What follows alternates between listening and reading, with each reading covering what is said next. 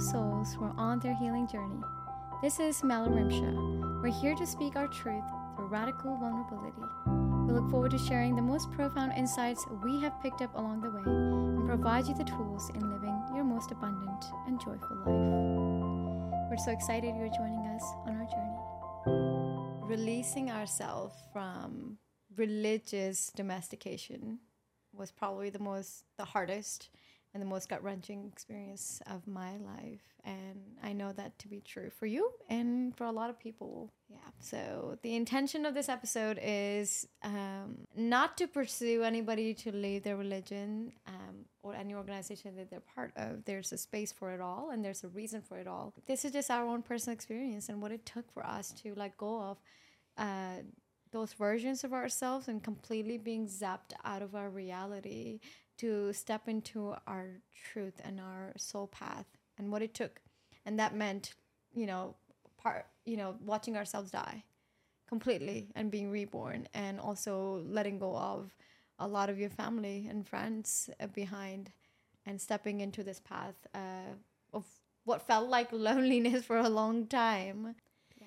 And it's good to know the why. Like, why would you leave that? Like, what brought you to that point to question it and to feel like you didn't feel like you were a part of it anymore or wanted to be a part of it, especially when that's your whole family, your friends, everyone around you is a part of that. Like, it's just a fascinating story to know, like, yeah, how we even get there. Yeah. For me personally, so I grew up in Pakistan, and it's primarily Muslims. It's a beautiful religion.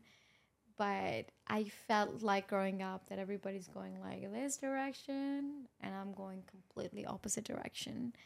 I felt this deep connection with God, but not necessarily this, quote unquote God that we were taught to believe.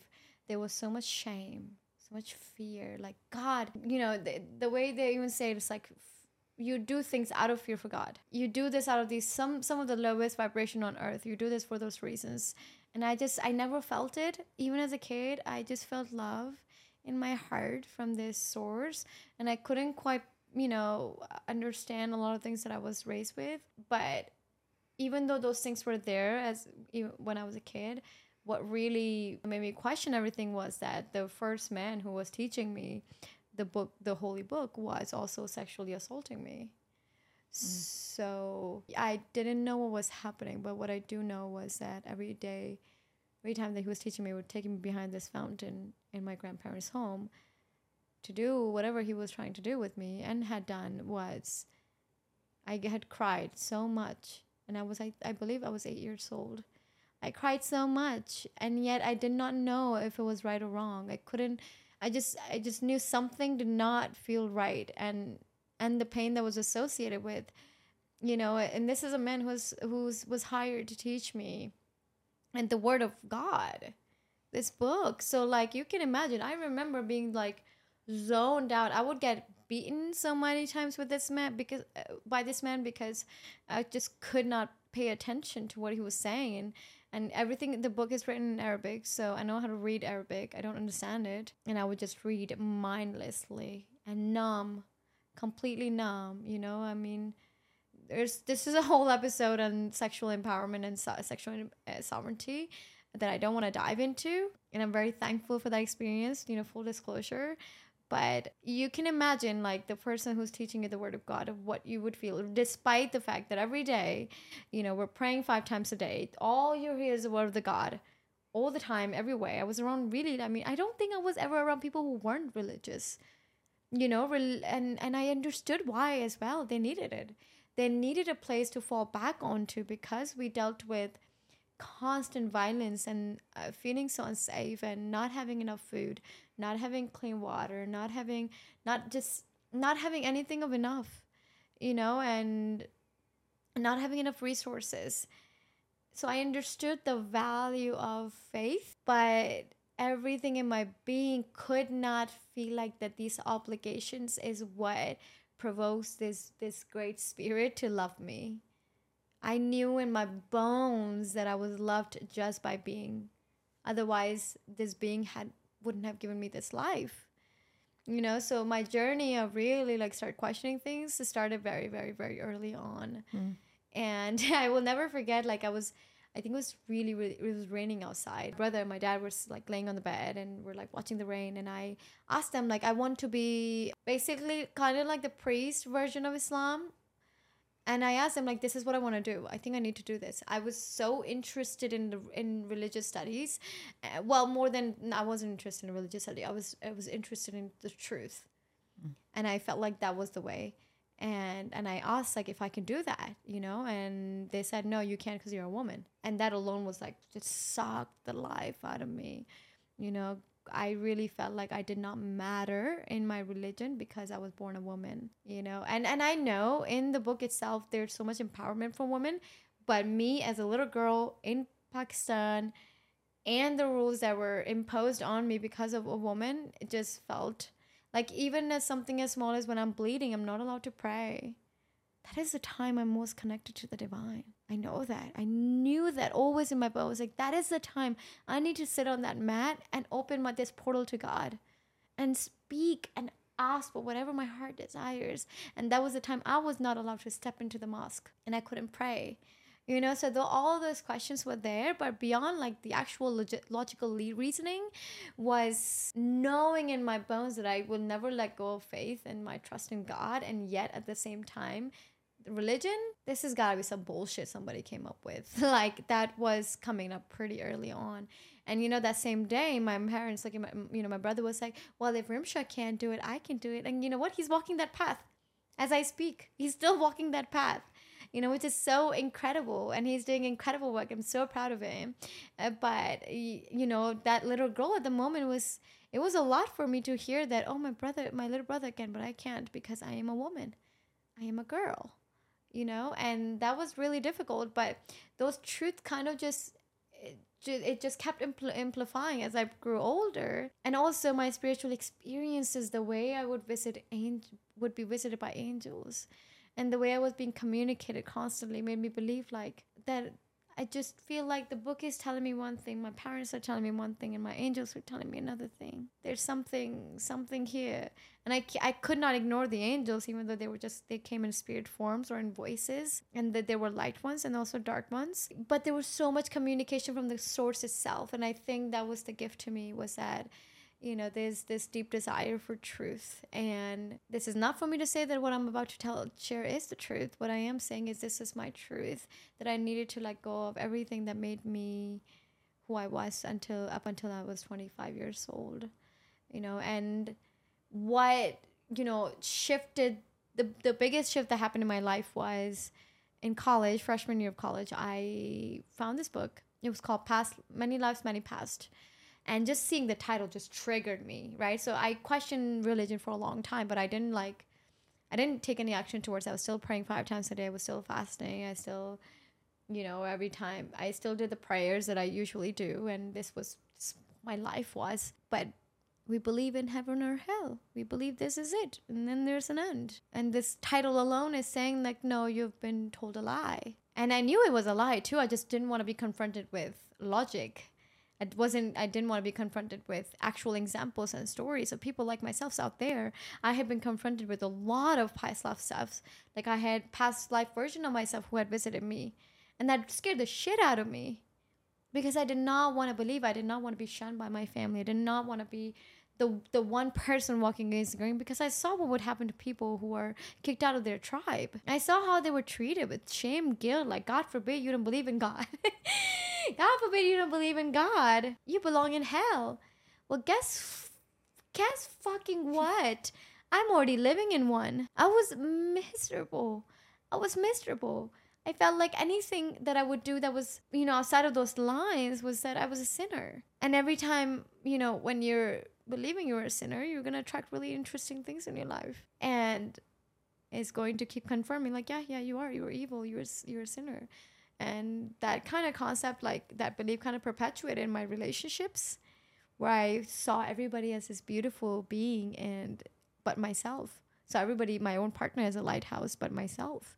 Couldn't see my own light because I trusted like, well, I guess if I can't keep lying to myself about this whole thing, then I guess I'm a sinner and I guess I'm going to hell. And it's okay because apparently I'm getting practice for it right here, right now anyway.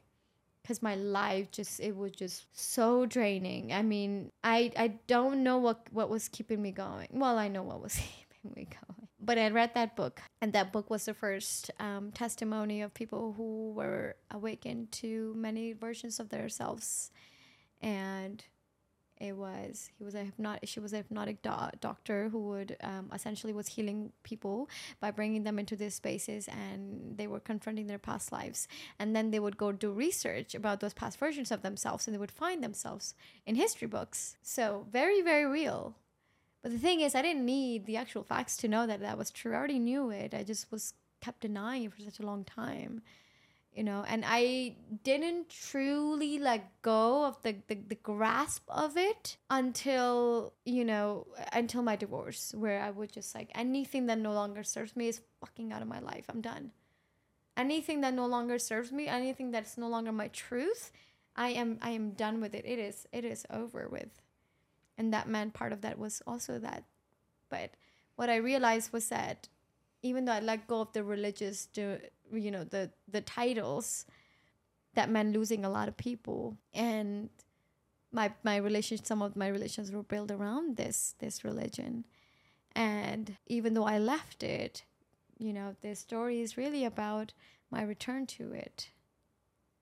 And before I dive into it, I would love for you guys to hear Melinda's story, because she also walked very similar path. And I want to add a note to that especially if you're from Europe or Canada or United States, like, we live on a free land, but there's on that free land, there's no one more, I would say, slaved or domesticated than the Mormons themselves. Those were the people, when I came to this country, that I'm most related with. They're the most kindest, sweetest, amazing, giving. They work so hard to give. They work so hard to be good people. Same as us, same as Muslims. They work so hard to give, to live in service, but not without the price of their own lives, not without self-sacrifice constantly in their needs, of their own bodily needs. They don't even drink coffee. What? Thank you all my prayers. But anyways, on that note, I really want you guys to hear her story, because before I dive into my own return back to my own religion. Okay. So, yeah, I was raised in Mormonism, or the Church of Jesus Christ of Latter-day Saints. They call it now. They kind of changed it a little bit. But, my upbringing, I had a really happy childhood and life. I thought it was really good. I felt loved. I liked the activities. I liked, I was happy with it. And then I was married, had kids, and my husband started, some doubts were starting to unfold with him, and articles that he had read, and he started diving in and doing research. And so that's kind of where it all started. Our little boy was 2 years old. We had or 1 year old, I don't know at the time. And, his thing was, he's a truth seeker too, just like you. It matters to him. And so he didn't want to get any information out of context. So he would just read everything, if there was a paragraph of something he heard, he's like, I have to read the whole book and make sure that it's not out of context. So he read everything church related. He, on the church website, like just everything to really try to learn about it. And so for me, the things that I would notice were just things that I didn't feel good about, like just the fact that like women kind of seemed like second class citizens in it. They couldn't hold like the high callings, or just everything was like the man was always in charge. Like they had to get final permission from him, and it just got kind of confusing.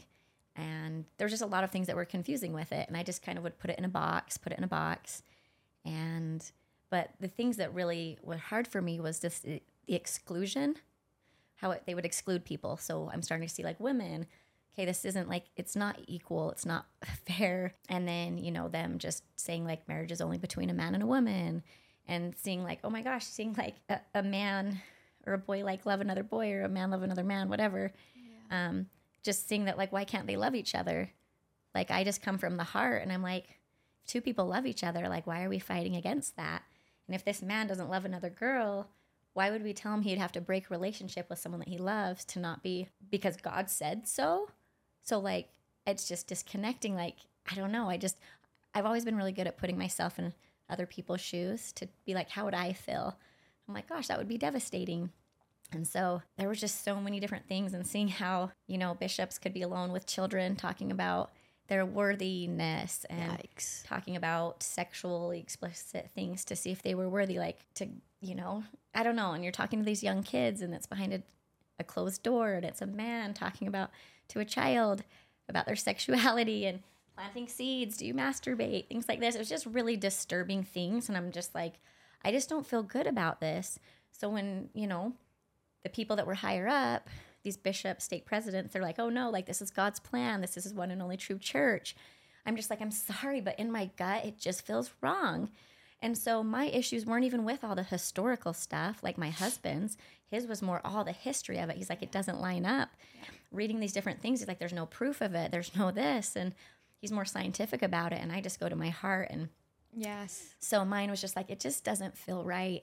And I don't want to have to jump through all these hoops. I'm just like, I think about like, gosh, for this God that I'm supposed to be worshiping, there's a lot of hoops you have to jump through for me to be able to get this eternal salvation. It's like, you can't do this. You can't do this. You can't do this.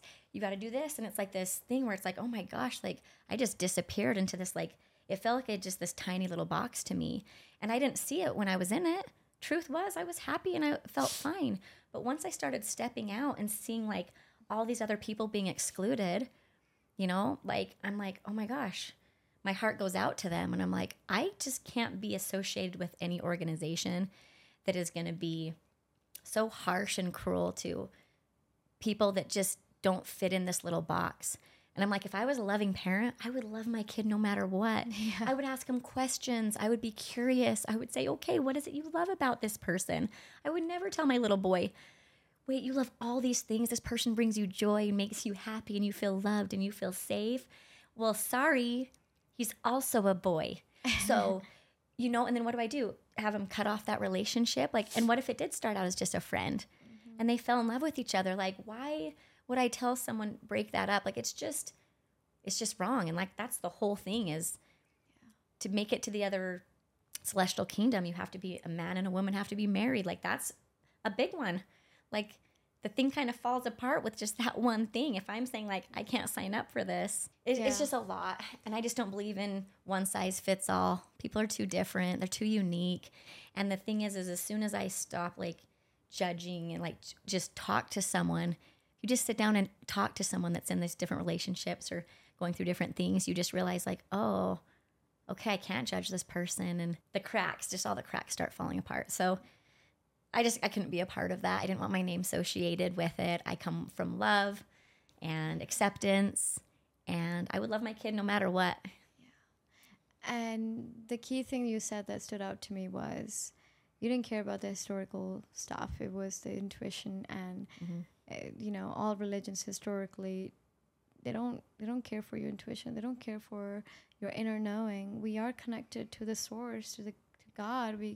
You know, this cord that is connected to our mother and then our grandmother and then the Great Spirit is very real. We carry our lineage's wisdom. We carry those prophets' wisdom.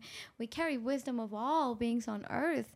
So we are being told, do not listen to your inner knowing. That's scary. So it's like, no, there is no self-empowerment. Here is a book. Follow it to the T. You break any rules, well, you got a balance. You have a balance going on, and it's a good or bad, and based off of that you go to heaven or hell. And honestly, I believe in a balance. There's there, but I think I'm in control of the balance, and I am actually the judger. I am the judge. English is hard. The judge of that scale, you know. And the way that happens in my, at least, you know, realm is that what I put out comes back to me. So I really try to come from a place of love. Whatever I put out is going to come back in the same exact magnitude, if not more, you know. And I believe in energies. Of course, how can we deny energies? You know, I'm an energy healer. So when I'm being told like, well, it's not scientific, even, and my, you know, my family freaks out by Reiki because they feel it. The one time I got permission to do Reiki on them, they felt it, and it was scared them because we are being dismissed from our emotional body and our spiritual body. No, here's the fact, follow it. Because the fact was fact checked by some dude back then. And also, like, there's this deep imbalance in the energies, right? We're talking about energies. Is that it's so masculine heavy. Same in Islam, and I think every other religion. Women are in the back burners. No wonder so many women are been in such a survival mode and being in their masculine, because it's like, that's the only way you're going to make it through life. Well, and that's like what's accepted right now. And that's what they, And like, God forbid you try to step into this divine feminine that says like, I will surrender and trust and flow. I trust the universe and I trust the great spirit to guide me. My path is beautiful. Trusting my energy and trusting a man. That's another thing you have to do as a divine feminine, is you have to trust your counterpart, right? This divine masculine, then no, they have a place on this earth to hold it down for us, to be this anchoring, grounding force, to lead us in this life. Absolutely. Like it took so many years for me to come in terms with who I was born as. I am born as a creator. And we take that as like, well, you're born as, you got to bring a life and that's your purpose. Not as you're born into this life to create as a god. It's so undermined what we do with women, literally turn formless into form. Yeah. It is nothing to be underestimated. The resilience and the fortitude that we have is, as this species, is like, it's remarkable, and not without the help of the masculine and seed. We're meant to work together. There is no hierarchy. We're not above or below, and there's levels. Yeah, this is what was hard for me with it too, though, is it's like, it's so, we just talk about the masculine. We talk about God, God, God. And I'm like, why don't we talk about Heavenly Mother? Why don't we talk about Goddess? Like, it wasn't just him. But the thing is that's, we teaching our kids this. And it's like, she just disappears. And I hear all these weird excuses of like, I've heard some really bizarre things of, well, just listen, like people say, oh my God, or they'll swear, use his name in vain. And I'm like, okay, I'm pretty sure Goddess is not that fragile. She's not a porcelain doll. She creates life. Women are strong. They're powerful. So I'm sorry, but that's just a cop-out excuse. I'm not buying it. And it's not okay. Like no wonder there's no equal balance. And the interesting thing is, they would talk about like in the afterlife, they talk about how polygamy, the Mormon church would do polygamy in the past. They've stopped doing that because the government came in and said it was illegal. But they said that is very much going to be a practice in the afterlife. So when you die, there's going to be an afterlife, and there's different levels of degrees of glory that you get to go in depending on how good and righteous that you are. Can't wait. Yeah. But the thing that didn't make sense either is they would say, well, women are, the reason we have to have polygamy is because women are more righteous than men. So there's going to be more women up in heaven. So there's going to be less men, which is why there has to be polygamy.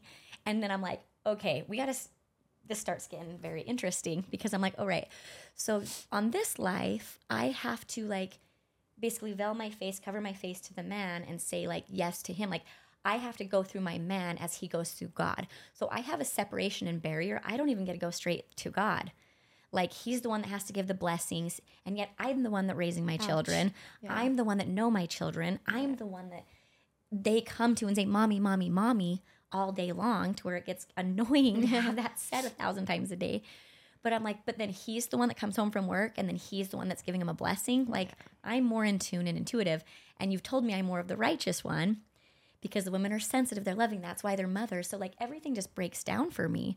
And it's like, it doesn't make sense. And then they're saying there's polygamy but it's like, then the woman should be the ones in charge. The men should be coming to the women, and we should be giving them permission. We should be the one giving these blessings and things. It just doesn't make sense. I'm like, sorry, but my heart of heart, I can't just stay in this box because my parents told me to, and because they believe it, and because their parents did.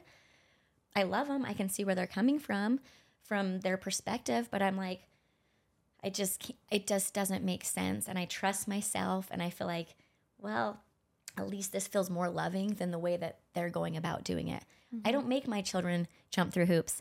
I don't make the gay community, the outliers, anyone. Like I don't make them jump through hoops to be worthy to love them. I just love them. Like, isn't that what a loving God would do, is have unconditional love and acceptance and allow us space to figure out who we are.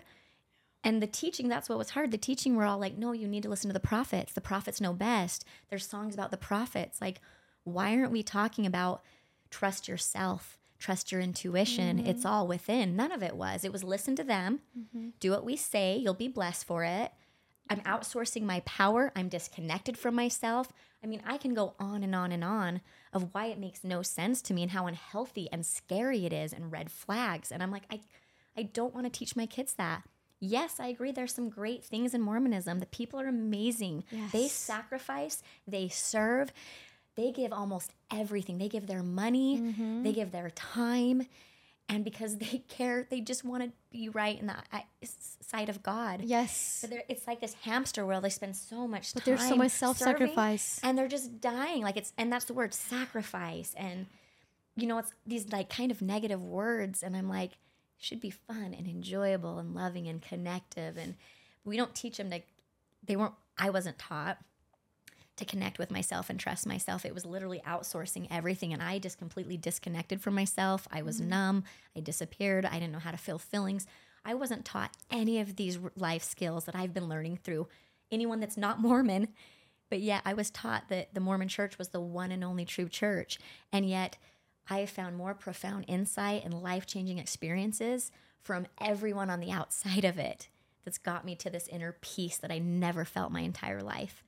So it's like, there's just something there. Yeah. So anyways, that's...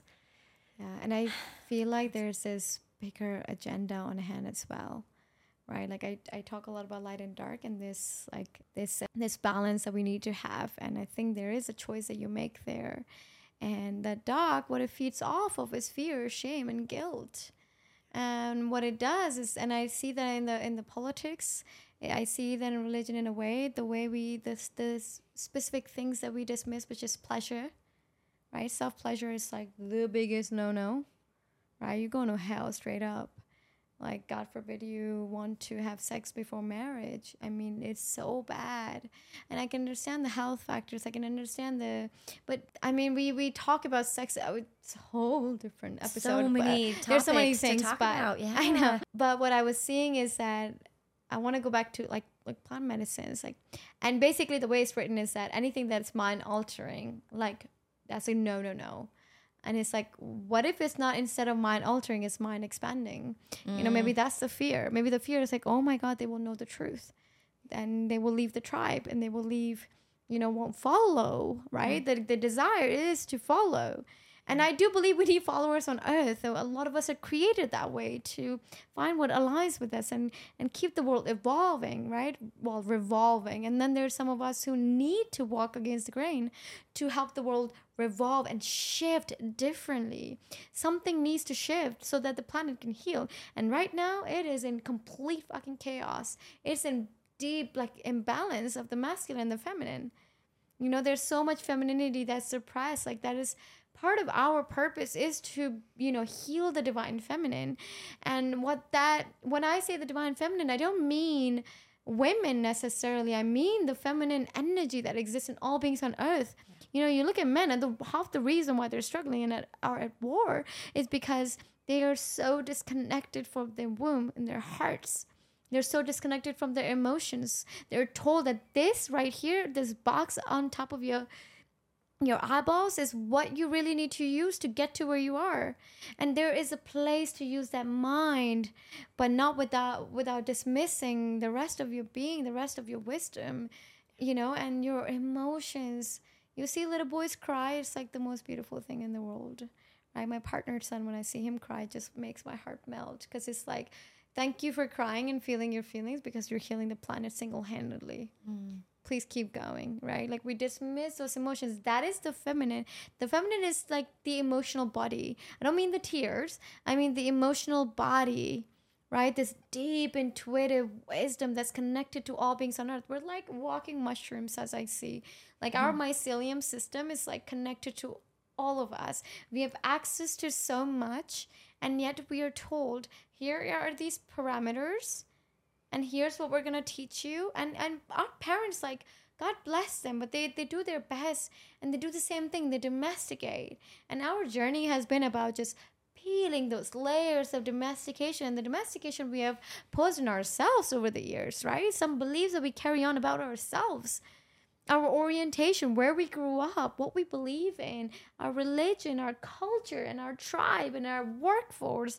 All of those things, like, just put all these layers of domestication where we forget the core of who we are, that we are godly. We're connected to the source. And it was coming to me today, and I'm like, how can you best explain what this great spirit? I don't even like using the word God, right? And it's just a title, it's just a word. It has frequency, of course, like Allah, Jesus, or whatever you want to call it. For me, it's the great spirit. And I feel like if all beings on earth, including animals and then all the organisms just melted, including rocks and mountains, it would be all clay. We are made of the same shit. If we're all melted, it would be just all the clay. And that clay, and you design it to something beautiful, that's God. That runs as all of us. You know, you meet people, and even people that I meet that I'm like, my God, I can't stand being around them. I know that they're still a walking God's consciousness. God is experiencing itself through all beings on earth. And that doesn't, for me, it's not just love and just positivity. It's actually a spectrum of all of it, all the gray area. You know, and I think that's the beauty of it. God needs to experience, the great spirit needs to experience his own light. And the way to do it is to be around darkness. It needs to know the difference, you know, and I think there's so much power in that, because we as individuals also carry that, you know, the dichotomy of this love is that there's also a lot of hate. And you get to choose it, where you feed into it, you know. And at least these are the beliefs that we have our understanding right now, and they may evolve, and that's actually okay. Yeah, that we may, you know, expand our minds as we keep growing, and when I become a mother, that's gonna change for me. And this is like a deep desire for me, like very recently, where I'm like, oh my God, my womb is so alive. And the more alive my womb is, the more I feel deeply connected to Mother Earth, and I see how alive she is. And the more I see how alive she is, I see how alive whatever belly that we are inside. You know, there's many planets on this earth. There's many universes on this earth, in this universe, and like there's so much out there. We're inside the belly of it all, and I love all aspects of it, and I get to be part of it. You know, and I get to bring this formless into form, and it's so incredible. Versus being told, you know, that's such an empowering way of viewing my life, versus, well, you can't do anything else. You're weak and you have to stay at home and, you know, take care of children and give birth. Like, no, that's a freaking honor. You know, that's an honor. And also I can do it all. I can do it all. I love it. Yep. It's so beautiful. Yeah. So you were sharing with me a little bit before this how some feelings were coming up with your family. Do you want to talk more about that? And because that's a really big part of this, and it's hard to talk about and to own and realize, like, gosh, it's really sad that this is kind of what happens when you're trying to figure out yourself. You're simply just trying to figure out yourself, figure out what works for you, and you're realizing this isn't working for me right now. Maybe you come back to it, maybe you don't. Like, you're just, you know, and it's beautiful. You're like being brave and courageous. You're stepping out of the box, and it is just kind of sad how family can get so attached and trying to keep you in the box because of their fear. And that's another thing that I realized, like, oh, there's something off with this. Anywhere where I feel like something is trying to lead through fear or guilt or shame, that's already so many red flags to me. I live my life, and the people I'm around and things I do, if they inspire me, then that's what I'm about. I want to inspire other people. I don't want to guilt and shame or control. Yeah. Either it works for you or it doesn't. But it should be inspiring. So I want you to talk about kind of what you're facing right now with the hardships with family, with what you're doing. Yeah, this is the longest I haven't talked to my family ever. And the last time I talked to my mother, it was really rough because somebody in my family took screenshots, photos. I shared a post about sobriety. You know, that's a whole episode on its own. My relationship with alcohol. I'm so thankful for it. Thank you, alcohol, for teaching me what you did, and also goodbye. I made a beautiful goodbye to my relationship with alcohol, and I was sharing my 2 years of sobriety, and they took the parts that felt like that could put me in shame, and every other thing they could find on my social media. My social media is open for a reason, because it's fucking scary for me. But my part of my purpose on earth is to speak my truth and living that truth, and inspired through that truth. And they, shared it all over Pakistan and my family here. And my mom was just like, why don't you just give me poison and just kill me? Because how do I face these people, the shame and guilt? And it's like, look at those people who are saying those things about your own daughter. Those are also people who sabotage you and the family. One's looking at that, and then two, guess what? I'm allowed to make mistakes. Whoever's out there, like, trying to figure out your journey, you are so allowed to make mistakes. And quite frankly, I have no regrets for everything that I've done in my life. They were all happy accidents, and they were so important for my journey, for who I am. And I love who I am. I love who I'm becoming. I love everything that I've become through this journey. I'm so thankful. So it's really disheartening, and we're forgetting that we're still human beings. In fact, it's important that I make mistakes, and I hope that I keep making mistakes so that I can learn and grow. That's where I push my edges and figure out who I am. What do I care about? Those are the happy mistakes that brought me here, where I am in life, where I feel such a deep joy in my existence. And after my I shared about my bufo ceremony, and after that I cut those cords with my mother. It's like, thank you for bringing me onto this earth, and also you can let go now. You can let go. You don't have to feed me anymore the way you used to in your belly. You don't have to take care of me. I am safe. And if this is your version, this is your way of protecting me, then let it go. I'm so safe. I'm so sound.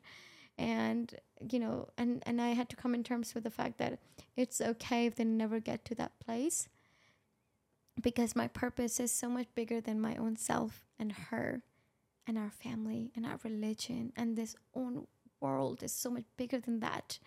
We truly matter. We're so insignificant and so significant at the same time. That is the dichotomy of existing on planet Earth. This is a planet of bringing in balance, and experiencing all spectrums of it all. Spectrums of it all, So embrace your grief as much as your joy. And so that has been really challenging for me, and also beautiful to see how strong I've been standing. Yes, it affects me deeply, and also my behavior, despite of it, is like so sovereign, and I'm really proud of that. I do want to, go into, thank you for asking that question. Made me a little uncomfortable to respond to, but it was necessary, because I'm sure so many of you experience not being seen by your own blood family. And if you're not seen by your blood family, it's okay if you never are, but know that there's a soul family out there, and we come through these blood family. We need to.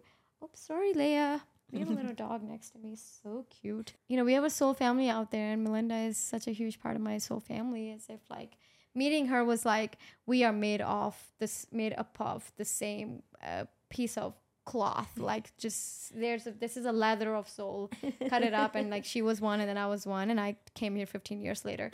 I was late to the train, and those people are out there for you, who are waiting for you just as much. So you don't have to. You're seen, and they're waiting for you out there. I do want to go into my journey to Saudi Arabia. It is a very unique, journey. And I want to talk about it, because even though we've been talking about letting go of religious domestication, my journey is actually quite interesting, because it's been about returning back to Islam on my own terms. So a few months ago, my father asked to go to Saudi Arabia for Umrah, which is, for those of you who don't know, is like pilgrimage. And you literally, like, unless you're a Muslim, you can't go there. It's such a powerful, such a holy place. And my father asked me, so I could not say no. He doesn't ask me for anything. And him and I have done so much healing work, and I'm so proud of that work that I've done. I bet that's also what it is. Like, I just hate my mom, my daddy issues. My mom issues are starting. So we're gonna be okay too, Mom. If you're listening, we're gonna be okay. I love you. So my father asked me to come with him, and it was a whole family, and we all went. And to give you a little bit of context, we all Muslims on earth worship 5 times a day, and we all worship facing the same, house of God. And it feels like this place is located in the middle of earth. And I needed to know for myself that now that I've decided to step away from this, honestly, I was at a point where I had so much judgment, and I so forgive myself for the part of me that was judging my own self and the people who was following blindly. I was this kid. Of course, I was going to follow blindly for the time that I did. But I do forgive myself for the times that I, shut off my own truth and followed blindly. And I love my friends and family for those, because I understand the purpose of religion. But I came in there with a little bit of judgment, like, oh boy, what is this going to be like? And because I already had a story convinced in my mind about this place. But I was the first one to start tearing up when I got there. Because as a highly sensitive person, the truth cuts right through me. And I felt it all through my soul. The moment I entered, just saw that house, this black square house, I cried and I cried, and I understood. I understood the Great Spirit. I understood, because I'm like, these people aren't wrong. It's kind of like the story of Babel, right? The Tower of Babel. Goodness gracious. There's a story in Bible about this tower, basically, where people are communicating the same thing but using different words. And I felt that. I felt like we're all just facing the truth. We all know the truth. We're all worshiping to the truth. It's just the only thing missing is self-empowerment, because we're asking something outside of us. We're like praying, God, please give me peace. We're asking for peace outside of us, when it's like, I am worthy of peace. I am peace. And standing in that truth, in the sovereign truth, that's a problem. However, I go getting there, Mel, and just like circling around this. You circle, I think, like 7 times, and then you circle the outskirts of it. It is such an incredible experience.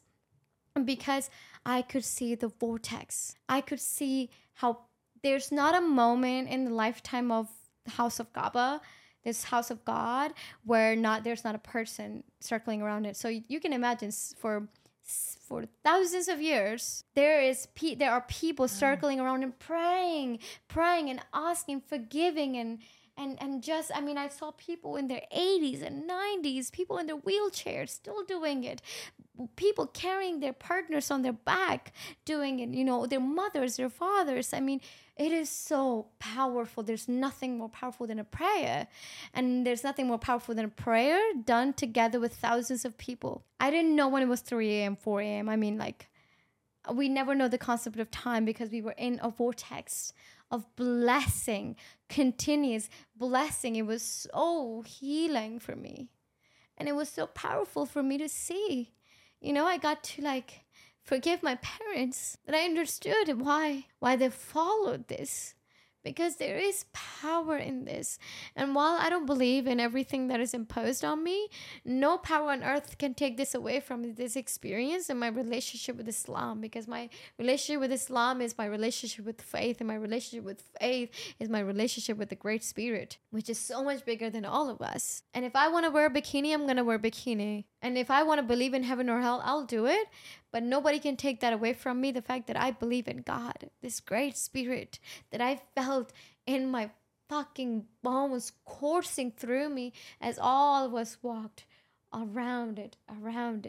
And I prayed, and now I got to realize how powerful this place is. Now think about 5 times a day, every single day, forever, for as long as humanity lives, people face to this direction. Could you imagine that this magnetic field of power of prayer? There's this house of Kaaba, people of all walks of life, they wake up at the same time, and they face down, and they bow down, they touch their third eye to the ground and say, God is great. How can I take that away from people? Because God is great. I say that every day myself when I sit in meditation. Yeah. I may not pray the same way, But I sit in a meditation saying the same exact thing. God is so great and so magnificent. And guess what? Not separate from me. Not outside of me. You know, when I see it, I can see this electrical light force circling around this, creating this vortex and coming from all directions. That is the power of prayer. I could not deny it in that moment. And then we went to Prophet Muhammad. You know, he's considered the last prophet on earth. And I don't know that. I don't know that. You know, but I'm told like I cannot be a Muslim if I don't believe in that. Well, I don't know that. What I do know is that when I got to his home, I was like, hey, homie. Everybody's just standing there crying, like bowing down and praying. There were so many women crying. Oh, my God. Violent. Like trying to get into his house was like craziest experience of my life. Being pushed like, no, we need to go in. It's like, whoa, we are at the house of God. I stood on the sidelines and I said, listen, homie. I know that you brought the word of God, and I know I do too, and I know all of us do in our own ways. But tell me the truth. Do I belong here? Am I doing the right thing? I know you're a good person. I know you're a good lad. I feel it. You've done incredible things on this earth. You brought great wisdom on this earth and great hope to these people. Am I doing the right thing? And it was, I like kid you not, my body just went like, I felt like this electricity went from my heart, like just this full body. Yes, you're good. Stay on your path. And after that, when I felt it, I said, can you please encode your consciousness within me? I am inviting you in. By the way, you can do that. You can totally do that. I've done that with Jesus Christ. I've done that with Mary Magdalene. They're part of me because I've welcomed them in. They're all part of all of us. You know, sorry, I shouldn't say Jesus is not returning. What I do know, I don't know about his return and all that stuff, but what I do know is that his spirit's consciousness is encoded in all of us. It's all about switching the button, just asking for it, like, hey, let it be it. Let it be activated. And what you will experience is actually full compassion. That is what he was here to teach, compassion and love. That's it. There was no judgment in its bones. And acceptance. That was the same for Prophet Muhammad. Nothing but love and acceptance and deep compassion and the remembrance of why we're here. How could that be wrong? How could that be wrong and separate from us and what we're saying, you know? And I really felt it. And I remember, here's the funny thing, because my family was still like, Rimsha, oh my God, can you please pray to God? Just ask for forgiveness. You're crazy. So I was still being my crazy self. You know, I was still trying to have fun. Everybody was very serious, but I was still trying to be a goofy self. And after that prayer, when I asked Prophet Muhammad to encode his consciousness within me, my parents were like, why is there so much nur on your face? Nur means light. They could not even deny it. And, you know, I almost wanted to change my name to Noor because I felt it. I felt so much freedom. I no longer felt like Rimsha. So, you know, whenever I have my daughter, I want to name her Noor. Oh, wow. You know, and Noor means the divine light. Oh, that's perfect. Like they all were like, why is there so much Noor on your face? You know, which is like this deep peace, this divine light that's coarse, that just like you're shining. And after that day, I could just tell people just like looking at me, you know, because I understood the power of this Prophet Muhammad, how incredible he is, and may peace be upon him, and how I felt his power within me. And yet I knew at the same time I wasn't wrong. The message was clear: keep going. And I finally got the validation that I needed. Like, thank you. I thought I was wrong, and I thought I was evil, and I thought I was the devil, and I thought of breaking all these rules and regulations from this book and diverging myself from this book meant that I was a sinner, that I was willing to be a sinner to live a good life on earth. And the word that came to me was like, keep going. You're on the right path. You know, and to wrap it up, I have 2 more examples to share, which was really interesting about religion's domestication. I think it was like 4 a.m. and we got the chance to like come really close to the God of, like, touching the house of God is like really powerful. It's really hard to come close to it. I will have to, maybe I can share some videos. I made some videos actually. So I'll ask our editor to put that in. It's really, really like life and death to try to get to go touch the house of God, because everybody's trying to just like touch this thing, this vortex, this electrical vortex. And I did many, many times, and it was powerful. So we got a chance to like pray really close to it, and I was so pumped. My mom was so excited. And the moment the priest, the person who's supposed to lead the namaz, the prayer, he came up, he said all women to be pushed back out because only men can be in front of the house of God. So I was literally kicked out of the house of God. I was so pissed, because that's where I knew, well, this is truth. The humankind is flawed. That's when I knew no power on earth can take Islam away from me and my faith from me, because the faith is truthful. For me, my relation with the Great Spirit is truthful. However, mankind is flawed, because they kicked all women. My mom even tried to like pray, because you're not supposed to touch a person who's praying. My mom like to try to pretend to pray so she would not be moved. They kicked us out of the house of God. That to me just was, I cannot even like tell you what it felt like. And I have more photos and videos, so I'll share that on here as well.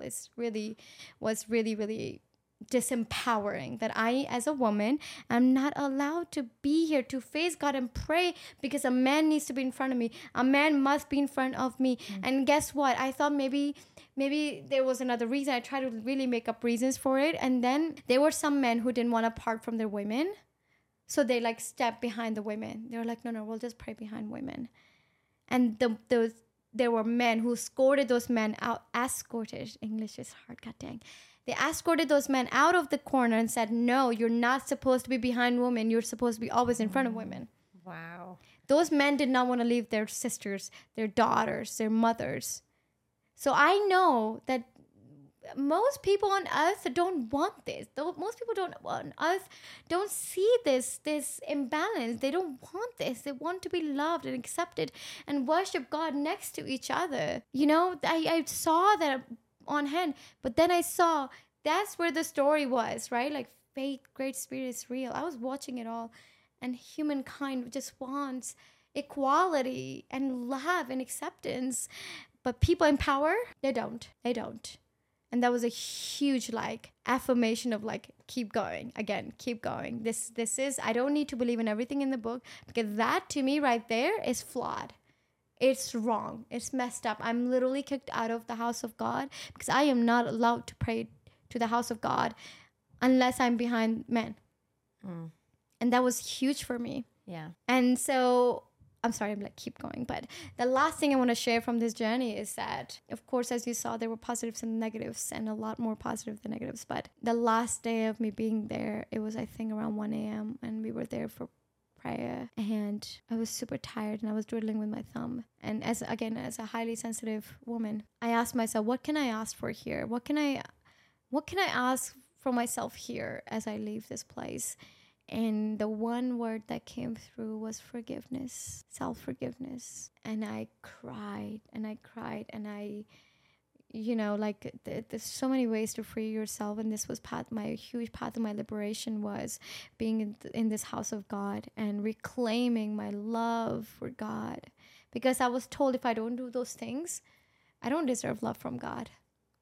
And I got to reclaim it. I got to forgive myself for all the times that I told myself that I was evil and unworthy of love. And because I thought I was unworthy of love from God, I felt unworthy of love from all beings on earth. And I put myself in really, really difficult situations. And I disrespected myself. I hurt myself. I built relationships with things and people that were not serving my highest good, my highest form of love. And I got to sit in there and forgive myself. Got to forgive my ex-husband. I got to forgive my parents. I got to forgive all beings on earth that made me believe, that made me think that I was not enough. And that was such a life-changing journey, because self-forgiveness is really probably one of the most profound experiences that you'll ever experience, you know, as we go. And I think this is a journey that you continuously go on, because I'm gonna continue to make mistakes, and I hope I do, and it's gonna be okay, because I'm here to also be graceful with myself. So that journey was incredible for me. We started this episode talking about letting go of religious domestication, and really, this story is about reclaiming my sovereignty in my faith. And no power on earth can take that away from me. No power on earth can take that away from me. That's beautiful. Thank you for sharing that. Thank you for listening to the Mel and Rimsha Her Story podcast. If you found value in our life experiences and shares, then please like, subscribe, and share this with your loved ones who may also benefit. Follow us on the socials at Mel and Rimsha.